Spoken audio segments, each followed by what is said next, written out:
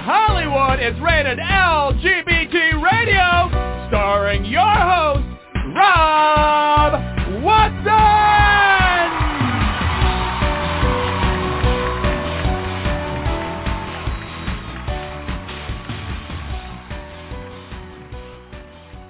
Yes, welcome to another installment of Rated LGBT Radio, and I am your host, Rob Watson. Today, as always, we have a really intriguing, fascinating show lined up for you. Midway in our show, we will be joined by the wonderful, the astounding Tig Fong. Tig is, in his own right, on film in any case, a queer superhero. And what I mean by that is he is an action guy. He is a stunt guy. He is the guy that produces all the wow visual effects of bodies flying through space, through fire, through you name it. I'm sure he has done it. He is working on current projects, The Lost Symbol, What We Do in the Shadows on FX, and Amazon's The Boys. He has also been involved in stunt work on DC's Titans, NBC's Taken, the movie It, and Poltergeist, and performing stunts on X-Men, Dark Phoenix, and Star Trek Discovery, and the show Arrow.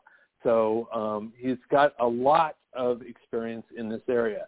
And also got to find out about his or their pronouns. Tig actually identifies as Mahu, which is third gender, and Tig is a huge advocate for BIPOC and LGBTQ people. He is actually they are actually the very first queer person of color working as a stunt coordinator in Canada. He was the first, and there are no others at this point. Part of their drive is to expand the diversity in the field, and we're going to talk to them about all of that. Exciting work, really outstanding individual, and they'll be joining us midway in the show. Actually, they may be on earlier, waiting in the wings here. I'm looking at the board. So we're excited to talk to them. First, I'm going to bring on Brody Levesque, and Brody's got a couple of breaking stories that we want to talk about, one about the Texas legislature and one about the situation in Los Angeles, where an LA spa reportedly had a trans person who was flashing genitalia at other people in the spa. As it turns out, that whole thing likely was staged. It was not real, and people are losing their minds over it. So we'll bring on Brody and find out what that's all about. Hey, Brody, how are you doing? Hey, good afternoon, Rob. Good afternoon, good morning, and all of the good things to our listeners. Thank you so much for listening and subscribing to our podcast. We sincerely appreciate that ever so much. As Rob said, I have a couple things to discuss with him and let you guys know about. In Texas, Republican Texas Governor Greg Abbott has recalled the Texas State Legislature back into a special session for 30 days with the purpose of seeking passage of items that were left over from the regular session that the governor has referred to as unfinished business. The governor announced the items yesterday on his website and on Twitter. I'm quoting the governor. The 87th legislative session was a monumental success for the people of Texas, but we have unfinished business to ensure that Texas remains the most exceptional state in America. Well, yeah, I would guess so when you consider that one of his priorities out of the 11 measures that he's bringing back is a bill that is aimed directly at preventing trans youth athletes from competing on teams matching their gender identity. I spoke with Shannon Minter, who's been on the show. He's a good friend of our show here, a good guy. Shannon is the legal director for the National Center for Lesbian Rights. They are an LGBTQ legal advocacy group, and this is what Shannon told me. Governor Abbott's attempt to resuscitate the transgender sports ban is shameful. Millions of Texans lost power for days this past winter. Texas needs the legislature to focus on real problems, not scapegoat a vulnerable group of school children who pose no threat to anyone. The vast majority of Texans see this for what it is, a heartless political ploy to divert attention from a serious failure of leadership. One of the things that was pointed out in Texas media yesterday is there has been a long-standing campaign by the Lieutenant Governor, Dan Patrick, also a Republican, who is rabid when it comes down to transgender and LGBTQ rights. He's just absolutely an extremist. So there's little or no surprise that this piece of legislation made it back into the session. Now, another young man that we've had on the show, great guy, who absolutely has been on the forefront of fighting against this nonsense, testified in front of the Texas State Legislature as a young activist. He's a freshman at university in Houston, Texas. His name is Landon Ritchie. I called Landon, and this is what Landon said to me. What was made abundantly clear by Abbott's agenda is that discriminating against transgender youth and excluding them from the same opportunities as their peers is a higher priority than addressing the real problems affecting all Texans. Instead of taxpayer dollars going towards weatherizing our power grid, helping communities and businesses recover from COVID pandemic, or preparing coastal cities for surviving a possibly very destructive hurricane season, no, they will be spent on harming and perpetrating further stigma against already vulnerable children. However, just like we defeated Senate Bill 29 in the regular session, we will defeat this revived version as well. Hate has no place in Texas, but trans kids do. So that's from the state of Texas, Rob. And I just want to point out for anybody listening who has not heard us talk about it, has not heard our shows about this issue itself in general, we've had Bryn Tenenhall on, who has done an excellent job with the analysis of team sports with transgender kids who are participating. There are some really excellent pieces out there that the USAA US News recently did a report on this, showing that this is a non-issue. This is not something that is a real thing. There are not essentially cisgender boys participating on cisgender girl teams. This is the kids who are participating fit right into their gender identity, and there is no issue. Plus, there are not a lot of them. So this is targeting a very vulnerable, small group of kids who are highly susceptible to suicide. And it's unconscionable that it is even going forward. So just a few words on that. And speaking of fabrications that are meant to demonize the trans community, there's something going on in L.A. with an L.A. studio sports club down there. Brody, you want to tell us about that one? Well, it's more of an upscale, posh personal care spa. I don't know. I mean, as I tell you and I tell, the young people I mentor, my old fat ass would not be improved by any of that anyway, so it's like, who cares? But we have an upscale spa in Los Angeles at the edge of Koreatown, just before you get to MacArthur Park. It's called the We Spa. It is very queer-friendly, been LGBTQ-friendly for a long time. Got a great staff down there and good people. So a couple of weeks ago, a person on Instagram, a woman, who identified herself as Cuba Angel, posted a video on Instagram, and it's since been also on YouTube, in which she's angrily confronting a staff member at the spa and accusing them of allowing a disrobed transgender person into the women's section of the business. Specifically, and I'm not going to use the transphobic term she did, but, it boils down to the old guy in the dress, scaring the children type of scenario, and she really went off the rail on it. Well, that started a series of social media posts on Instagram, on TikTok, and also on Facebook.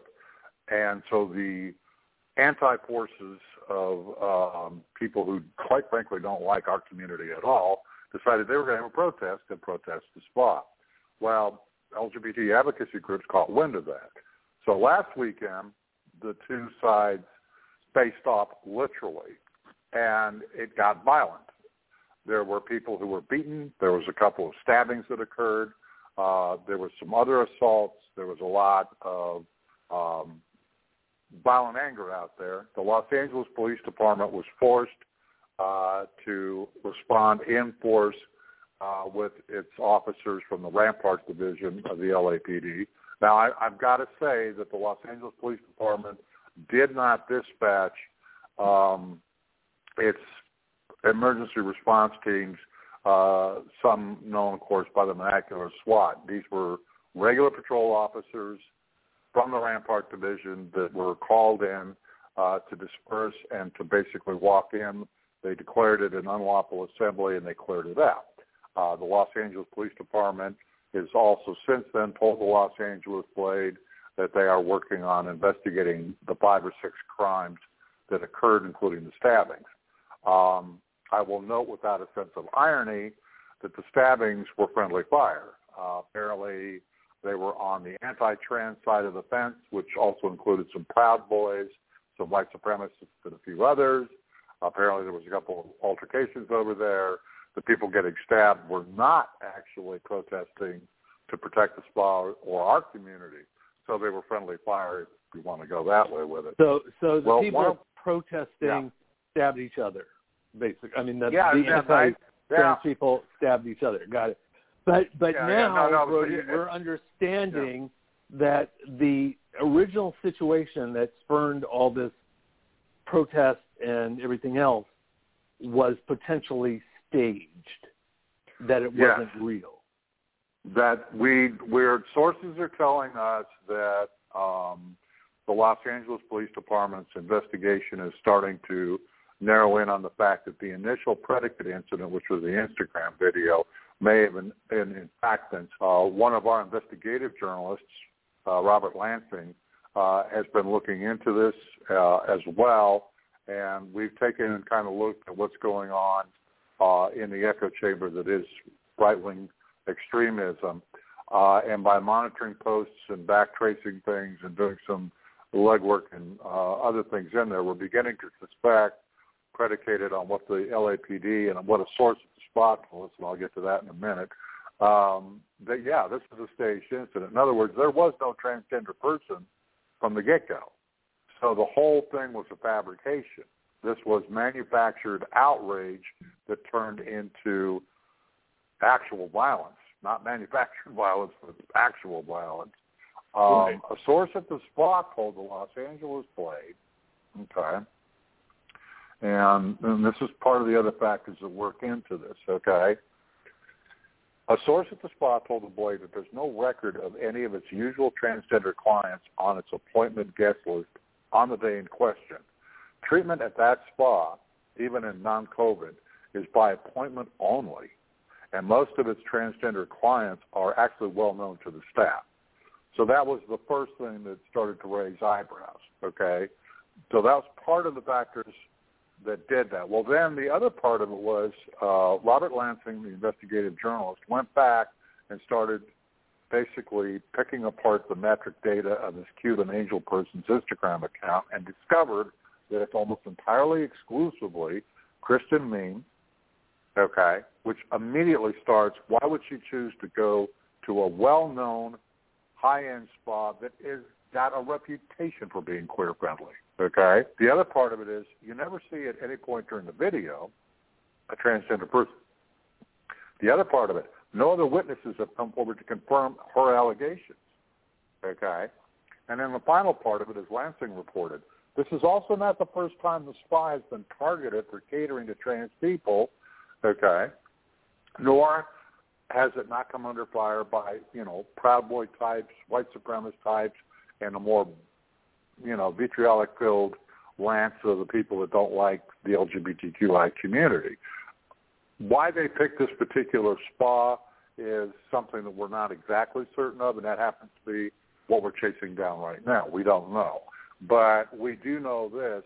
It is starting to look as if this entire thing was staged and it was manufactured, as a predicate to cause trouble. Now, the publisher of the Los Angeles Blade, during our editorial meeting this morning, Troy Masters pointed out to me that we've been down this road before with the drag story hours, where the drag queens go in and they read the stories to kids in full drag. Well, one of the very first times that occurred was in Huntington Beach, California, and it set off a national chain of protests, which was followed by a national grouping of drag queens who went out and started library story times. So this is not the first time that we've seen outrage propelled from other incidences of things get manufactured.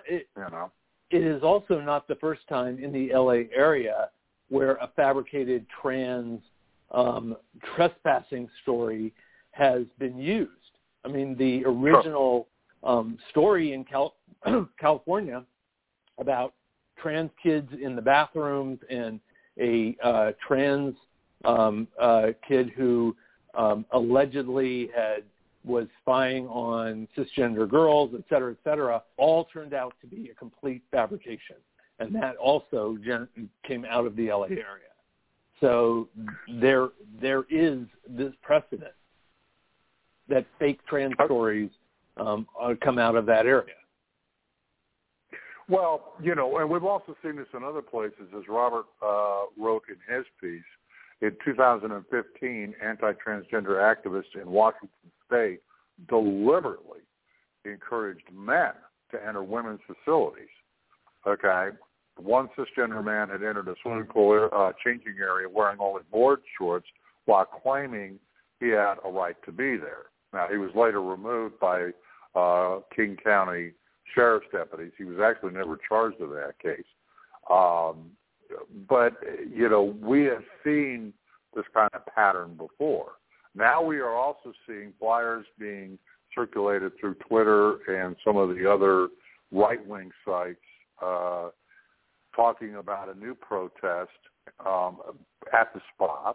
And again, this is being driven directly by, people that absolutely disagree with trans people. The other night, Secretary Pete Buttigieg was on Stephen Colbert on The Late Show. And as Secretary Buttigieg pointed out, and I'll reemphasize the Secretary's word, part of the problem here is they deny the very existence of trans people, period. Right. Their whole thing is they say there is no such thing. And it's because they're just simply not accepting of any variant or inclusiveness in terms of, our community and the diversity of humanity. We're the person that we're going to be speaking to here shortly would fall well within that category, being someone who doesn't identify in a specific way in what we consider a traditional societal gender role or construct.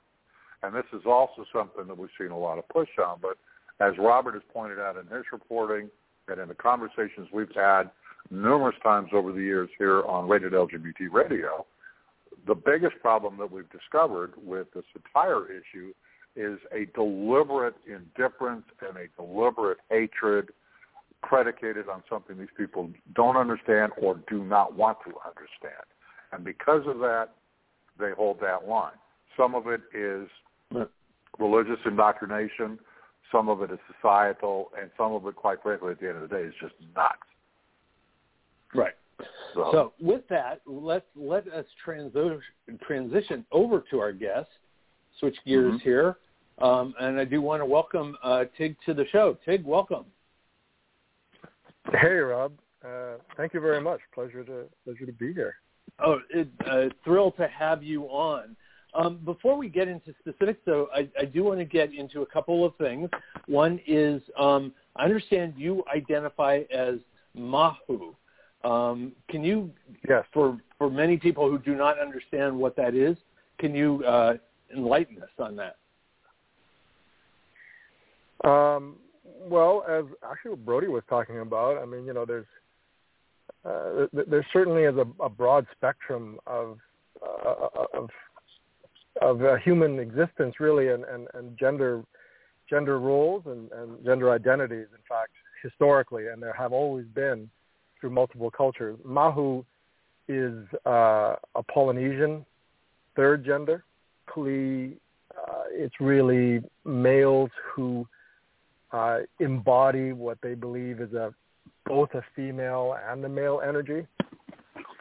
Historically, pre-colonization, these people were held in esteem, actually, and they would have positions of such as being shaman or chiefs even, or, certainly caregivers. But after colonization, unfortunately, that practice was heavily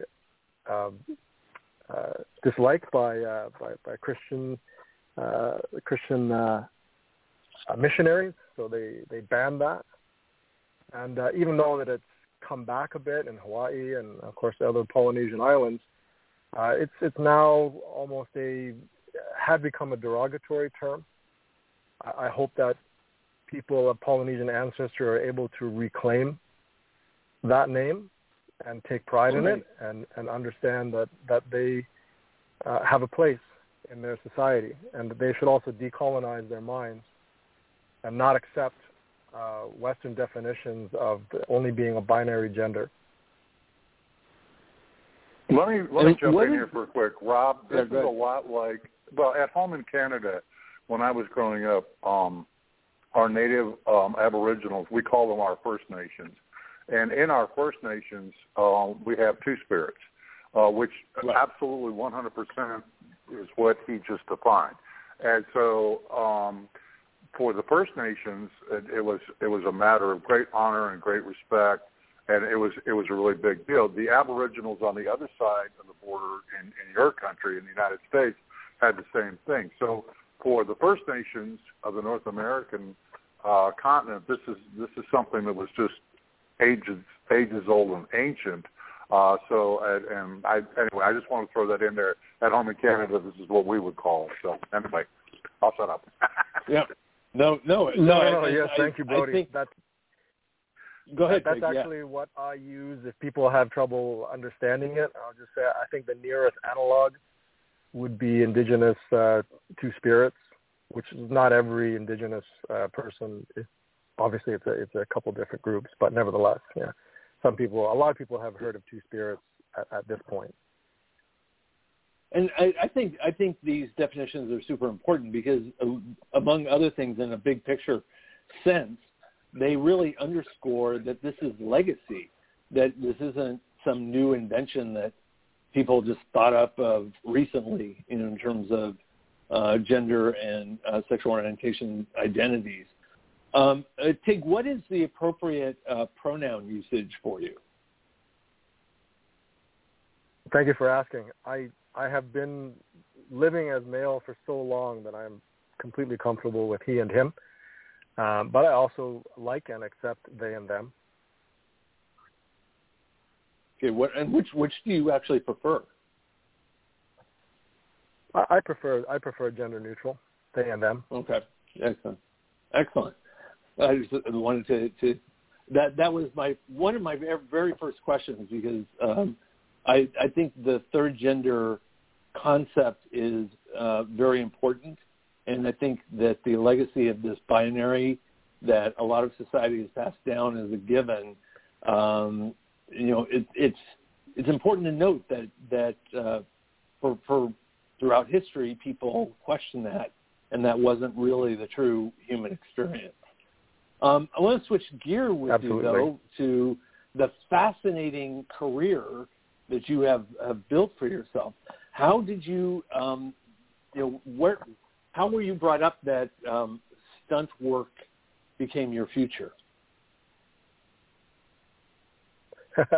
I certainly wasn't brought up to it. My parents were very chagrined when I didn't want to do what every immigrant parents want you to do, which is, become a doctor or go into medicine or whatever. I wanted to go into film, and I was inspired as a kid. I grew up the only sort of API kid in my schools. I was the only ever the one there for like multiple schools, like all the way through until maybe I reached university, I think, maybe high school at some point. So I had no role models. Certainly there was almost nobody in sports, but in film there was Jet Li and there was Bruce Lee, of course, and I was fascinated by these strong Asian male characters, and that caused two things. One, it made me want to do martial arts, and the other one, it made me want to do it in film. And through a very kind of a long, meandering course, I managed to stumble my way into film as a stunt performer specializing in martial arts. And in martial arts, in just the ranks of martial arts alone, and we're going to get to the Hollywood and the stunt part in a few minutes, but just in the martial arts discipline, what is that environment like for a queer kid? I come out probably until maybe just less than a half dozen years ago to anybody, really. And I'm not in any way affecting it, but I am straight passing, I guess, and cis passing. And so I didn't really have to deal with any of that, as I was, training, and most of my life training, actually. It didn't come into play. But do you have any observation of it now, looking back, or seeing the environment? Was it something like recently we had an NFL player come out as gay, and he really made a lot of headlines because he was the first player actively in the game who came out in that way. I mean, there Michael Sam came out before joining. And certainly there are ones that acknowledge it after they left it, but he was the first one that came out in the space. Is that a similar bias in the general martial arts circle, or is there a greater acceptance if a queer kid came out as they were in competitions? That's an interesting question, and I'm going to back up by saying that I have sort of experienced marginalization and other issues in my life, beyond, identifying as queer and non-cis since the beginning, and that is, of course, being API, growing up in what was a very racist community. So most of the time I was really paying attention to if people were treating me different because of the color of my skin, which in day-to-day life they certainly did. And that was really the thing that I was focused on. I wasn't aware, like as I was growing up, of any other queer martial artists that came out. They probably didn't. The community that I grew up in was rather backwards, so not only were they racist, but they were, pretty homophobic too. I couldn't imagine any kids coming out, and I wasn't dealing with that so much as I was dealing with racism. So that was really sort of what I was dealing with at the time. Yeah, no, absolutely. And the reason I ask is because you are doing so much work right now to broaden the diversity of the field you're in, and it would seem that is a source of great jumping off point. Because honestly, I am sort of stunned and in awe of what you do. I'm one of these people that I go to a movie or I watch a television show and I see these scenes and it's like, oh wow, that's cool. Don't ask me how they did it because I can't even dissect it. It's that amazing, and you are the person behind it, who puts that all together. What is your approach on a project? How do you look at that?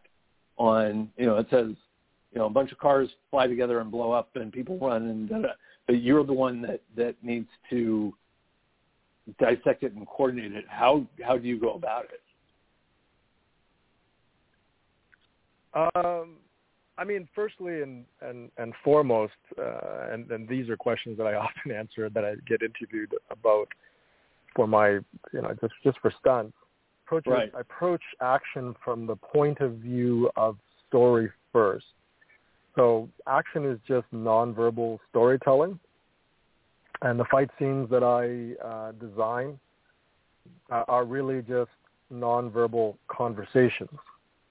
So what is the story? What serves the story here?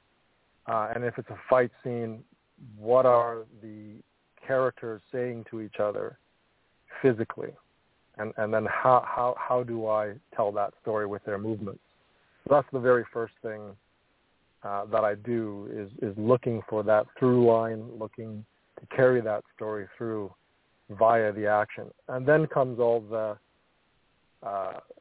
administrative stuff of contacting the right people, and then comes the design parts of either choreographing fights or choreographing car action or what have you. And one of the things I found fascinating in stuff you've talked about in the past is how you spoke of characters and how you designed situations based on what the character would do in that situation and confronted with the things that were coming at them and everything else. And I found it just fascinating that your role, you're actually part of the script writer, you're part of the director, you're part of that. I mean, it's like you are a microcosm of the entire film in just the action sequences that you do. And it just seems to take this huge multidimensional approach on your part and your talent to construct it that way. I don't know if there was a good question in there, but if you had a comment on that. Well, a microcosm of the industry. That's a fascinating way to say it. But it's definitely a multidisciplinary position, and the more skills you have that you can apply to it, the better. I am a director. I am also a second unit director. So I will interpret what's written in the script. I will then make suggestions as to what the action would be. I would then design it, and then very often I'd be the one to shoot it. So yeah, it's it's a lot of me in there, which is kind of cool. And when I see the finished product, it's really lovely because I can see me in it. Kind of nice. Yeah, no, that's awesome. One of the things we talked about up front was that you are the first and only queer person of color to break into stunt coordinating in Canada.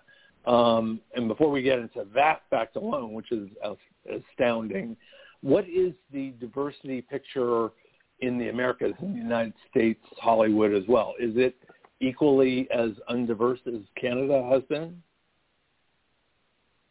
It's hard for me to tell. I work worldwide as well as in Canada, and the shows that I work on here they're not Canadian shows. They're actually American shows that are shot here.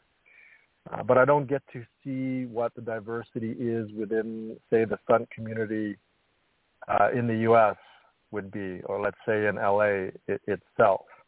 I mostly have experience with what happens here, and I can definitely tell you that there's very little diversity, very little representation. It's been that way for decades. And that's always been difficult for me to live with. I very much wanted to do stunts. I very much wanted to do martial arts and stunts. And then getting into it is like a dream come true, because imagine, I am so fortunate to be doing what I've always dreamt of doing for a living. It's a wonderful gift. But then on the other hand, to be a person of color, let's start with that. Mm-hmm. There's not much work for people of color in stunts, or there hadn't been. There's increasingly much more now because there's more people of color being represented in film in general, in Hollywood. Therefore, you're going to need just more stunt players, and certainly you'll need more stunt doubles of color. So there's hope. It's improving. There's greater representation certainly than for people of color. within the stunts here, and I'm only going to speak to here in Canada, in terms of representation of LGBTQ people, almost zero. So unfortunately, stunt culture is it's sort of like the last bastion of chauvinism, male toxicity, sort of place within film, because Hollywood, as much as there's always room for more improvement, you see them trying to improve inclusivity, and now you see lots of queer people in film, and you see trans people in film now. In fact, there's a surprisingly high demand for trans people and roles for transgendered people now in film, just in the last couple of years, I've noticed. But within stunts, again, there's been almost zero representation. That's actually one of the reasons why, the primary reason why I came out professionally. It's really, in many ways, kind of surprising that it is that way. And this may be my ignorance of stunts, but I realize that there are certain stunts where you have to have somebody who looks close to the actor that they're doing the stunt for, because you're going to see them briefly, and that they need to have some semblance of resemblance. But it seems like there's a lot of stunt work that you couldn't tell even the gender of the person. I mean, they're moving fast. It's like they're all aflame. They're jumping out of a car, or et cetera, et cetera. What are the factors that are keeping people of color specifically out of the ranks there, do you think? Thank you for asking. Here's the thing. Let's go back to the history of stunts. The very first stunt men, and they were men, in Hollywood were cowboys, but like actual cowboys. Because when they were making Westerns and they needed people to fall off horses, you couldn't have the actors do that. Right. Often Caucasian people playing natives, as we know, painted down. Right. And then, just people getting shot off of buildings and falling off them. Those are the very first stunt performers. They were stunt men. In fact, if there was a woman falling off of a building or a horse, it was often a man dressed in women's clothing. So if you're talking about cowboys, you're talking about sort of the archetype of cishet straight male, and so it's probably not surprising that stunt still sort of retains a lot of that sort of chauvinism, and unfortunately, what goes with that is misogyny. The problem with chauvinism. Mm-hmm. And along with misogyny, as we know, much of homophobia is rooted in misogyny. So there's also homophobia. As I spent my time in stunts, the two things I noticed. One was, you would have crowd scenes. Let's say, you are correct in saying this. And let's have a sidewalk scene where a car goes out of control and runs up on the sidewalk. There's 20 people that dive out of the way. Historically, in the last 30 years I've been working in stunts, like, what color are those people? Well, they seem to almost always be white, mostly male. They seem to think of putting in, a female or two. And this is not, I don't think it's active racism, but I would call this default whiteness. Right. Because the stunt coordinators historically have always been cishet, middle-aged white men. So that's how the casting works. So for me, in order for me to work, and this was the first, 20 plus years of my career, I'd be sitting around waiting for a movie that would come, or a TV show that would have basically a Chinatown scene, or something that needed like triad gangsters or Yakuza gangsters, because that's when I would play. Denzel Washington famously said that he would never play a role that denigrated the African-American male he gets to say that because he's Denzel Washington, but Right, I don't get right. to say that. I needed to eat, and so I played gangsters and that sort of thing like all the time. You know, my mom once said to me, you know, when years ago when she was still alive, she's like, "Oh, you're such a good boy." I mean, I wasn't, but you're such a good boy. Why do they always play these bad guys, these thugs? And I answered her. I said, "Well, because Mom, that's how white people see us."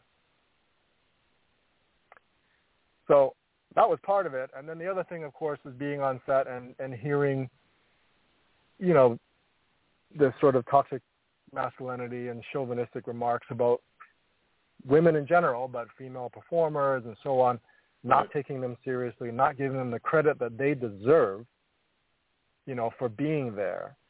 And then, of course, what goes with that, you know, homophobic remarks, jokes, and so on, not directed to anybody in the group because they assumed nobody was queer in the group. There was a default straightness, which I had to play under. I already wasn't working enough being a person of color in stunts. You know, at that time I thought, well, imagine if I actually came out. I basically wouldn't work at all, is what many people think, what they fear about coming out in any type of professional setting. So what if I can't work anymore?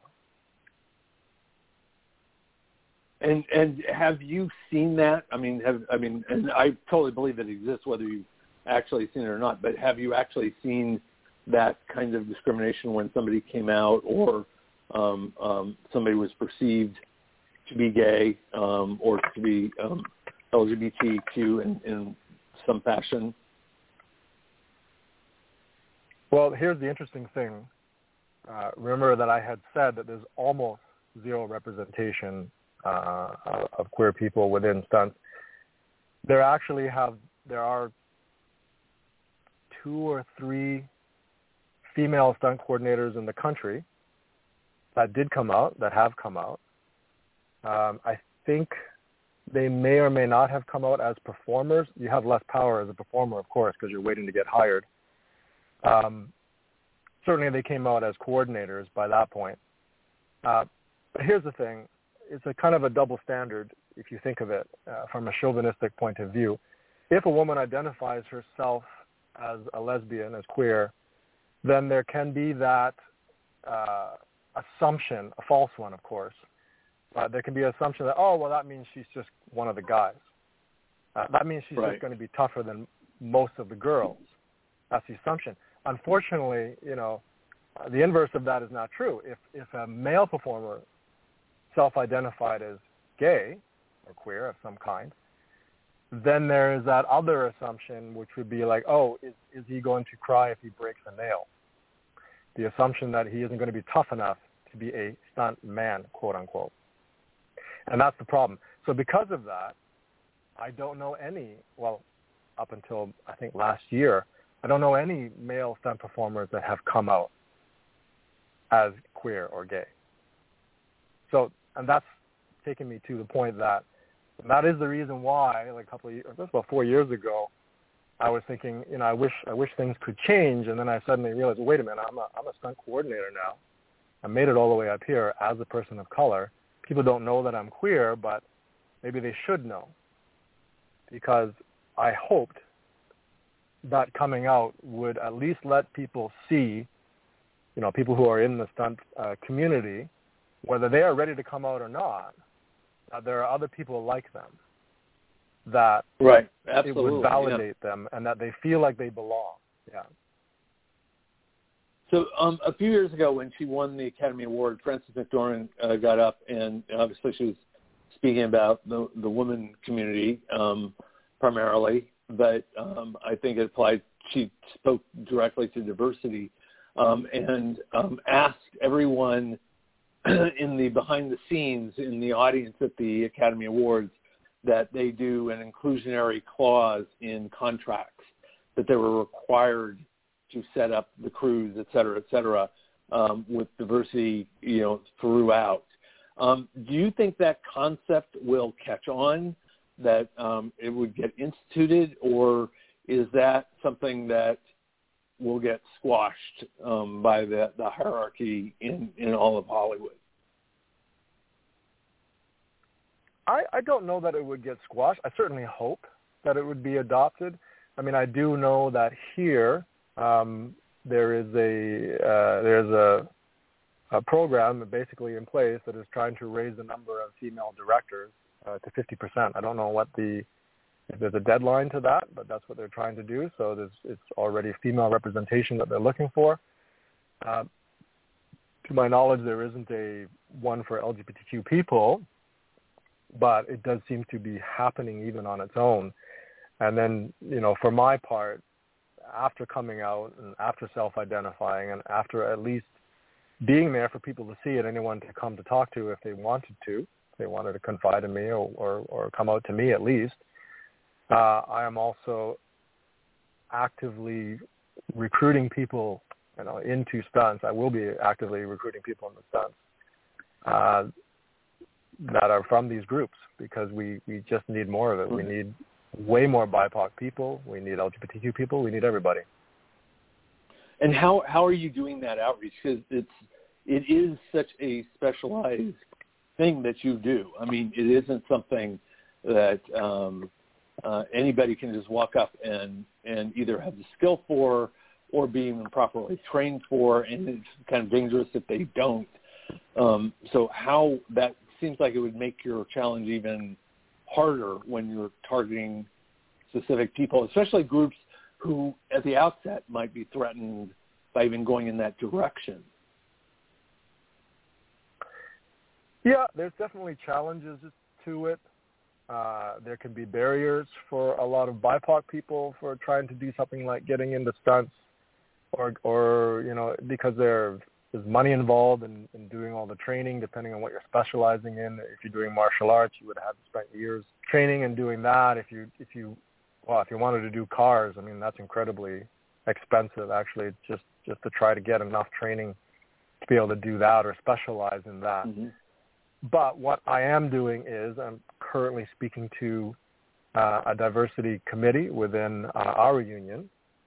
They have been trying to serve the BIPOC people within the union, and then we are actually in talks about putting me in contact with those people, basically actors, and finding out if anybody has skill sets or interests in getting into stunts.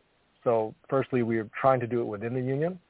I'm also interested in meeting anybody, and I let it be known, and I will be looking, outside of the union as well. But as a union member myself, we do have to, of course, favor people who are already in the union.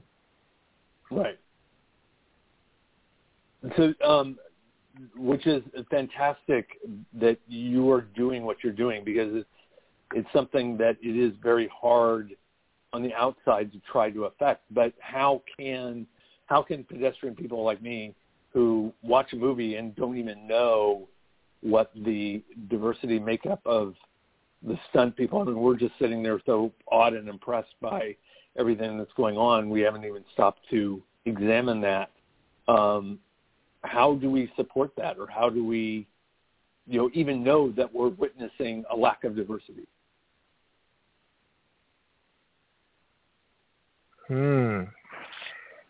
Well, how to support it is difficult, because of course the industry itself is insular in its entirety, and certainly stunts is even more insular than that. So I don't know how one would affect it from the outside. I would just say that as people in the world in general, if we are all asking for better representation, if we are all asking for the social justice of representation, then we are going to see more BIPOC and LGBTQ people included and represented in our media, in our film, so that we can all see ourselves there as well. If that is happening, then, and it is happening, it's already being reflected, in Hollywood and in movies and TV, that will also affect the demand for those things within stunts. the thing within stunts is to break down what's left of the barriers between itself and the rest of Hollywood, because the power structure and the status quo of this sort of cis male, cis Caucasian male, hetero male dominated world has to open its doors. It has, the old guard will have to either change, or they'll have to age out and leave in order for these changes to really take place. But I'm here, right? And I think that shows that it's possible. Yeah, no, absolutely. And go ahead, Brody. Peg, I have some young people who work in streaming services. They work on, obviously, they're independent productions, but they're, selling shows to Netflix or Amazon Prime, some of these other streaming services. And these are micro productions, independent productions. So here's my question. Is it going to be easier? And I know that at home in Canada, we have two basic centers of filmmaking, Vancouver, Richmond area, British Columbia, and, of course, at home in my hometown of Toronto. But looking at this, okay, and what you just said, it seemed like it was a little bit more directed at the studio system, which we know, quite frankly, has some deep flaws and some other issues. Would you see it as more available opportunities for these smaller scale productions, for these type of, for folks that would be queer, BIPOC, that would be interested in doing stunt and stunt coordinating in these smaller, productions for streaming and everything else, since there's been this explosion of that as opposed to the traditional format, of how the Hollywood studios are doing their shows? That's just a question. Well, I didn't realize you were based in Toronto just like me, but that's awesome. Hey, neighbor. Well, I haven't lived there for a number of years, so it's like, hey, up on the other side of the border. Right. I mean, getting into, so when you say independent, that's sort of, I don't know if you mean non-union or union. If it's non-union, even independent, I do find, I was just speaking to a young director, actor turned director. They're doing a co-op project. They wanted me to help them out, and she said, well, I believe in authentic representation. She's Asian Canadian. She goes, so I wanted an all Asian crew and cast, and that's why she was looking at me. So I'm like, well, that's pretty lovely. It's like, I've never even heard of these things happening before. So these things are happening, apparently now as we speak. So that's already very encouraging. It's definitely easier to get in on smaller projects, and there are non-union shows. They do stunts. You don't really want to do a lot of stunts in non-union projects because, of course, they can't afford to pay you, but the risk could be the same. So you have to be cognizant of how much risk you want to expose yourself to without proper compensation or remuneration. Mm-hmm. Okay. Yeah, that's a huge point. Huge point. How do you recruit? I mean, you obviously are in a position, as you said, where you get to be the person helping to up the diversity level. How do you outreach to young BIPOC, LGBTQIA plus people? And if people are listening now, kids, young people who, we're putting ideas in their heads right this minute, how do they get involved? How do they start out to get both unionized and disciplined and hone their talents for the industry? Well, I think no matter who you are, I mean, I do get this question a lot. People often ask me if they find out that I work within stunts, both either as a performer or otherwise, and certainly now as a coordinator. Like, well, how do you get in? So I guess it sounds enticing. Sure. I always say, hey, there's lots of other ways to make a good living, but sure, if that's what you want to do, I can't tell you not to. Really, it's the same. It's the same for everybody. The demand is coming. right? The demand for BIPOC people, the demand for LGBTQ people is going to come. So for any young people that are listening and that have an interest, it doesn't matter how you orientate, how you identify. You just would need to start training. What if you're already training and it's something you do, you should get really good at it, but seriously good at it. After that, generally need to be of age, unless, of course, you're related to people who are in stunts, because there are exemptions made for underage stunt people. Generally speaking, you do need to be of age to do stunts, right? Because you need to be able to sign off on yourself. Right. Once you have the skill set, or if you believe you have the skill set, you should be making a demo tape for yourself. You should be trying to find out who your local coordinators are, and you should be creating what we, basically we call a package, a CV. So that should be all your training, any experience that you do have, even if it's non-union or if it is union, along with your demo, and you should be sending that to your stunt coordinators or to production's attention to the stunt coordinator to get yourself noticed. That's the standard way of getting in, basically. Excellent. Well, I think that was a really great outline that you just laid out. I think we are down to our last 3 minutes. First of all, I want to thank you for what you do. I want to thank you for what you've accomplished, and having accomplished that you're stepping out visually as a person of color, as a person of the queer community, and kind of a trailblazer for people to follow. In our last 3 minutes, what have we not asked you that we should have asked? I can't think of anything, really. Like, we really did cover anything that I think that we would have talked about. Okay, good. That I expected. Well, I'm pretty glad. good. I'm glad to. Excellent. Well, very good. So what are you working on right now? What is your current project? I had finished 2 seasons of The Boys, and then 3 seasons of What We Do in the Shadows, and now I'm on Dan Brown's The Lost Symbol. Excellent. So The Lost Symbol is on NBC. What We Do in the Shadows is on FX, and The Boys is on Amazon. So I want our listeners to check out Tig's work on all 3. We want to both lend support plus admire the artistry. Plus, if you do know people who are interested in the industry, I think Tig laid out a really great outline of how those folks can get involved. And I think it is encouraging that the people being seen on camera will help drive these positions, and we'll see a lot more diversity. It's really, really an exciting thing to have happen.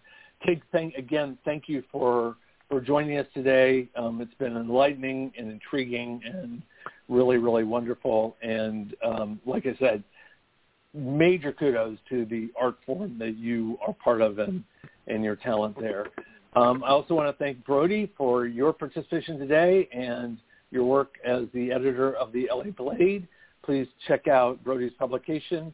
It is groundbreaking, and they are working on that story we talked about before about the situation in LA and the spa and the pretty much potential fraud that has been perpetrated there. And they're going to be continuing looking at that. We may even talk about it more on this show.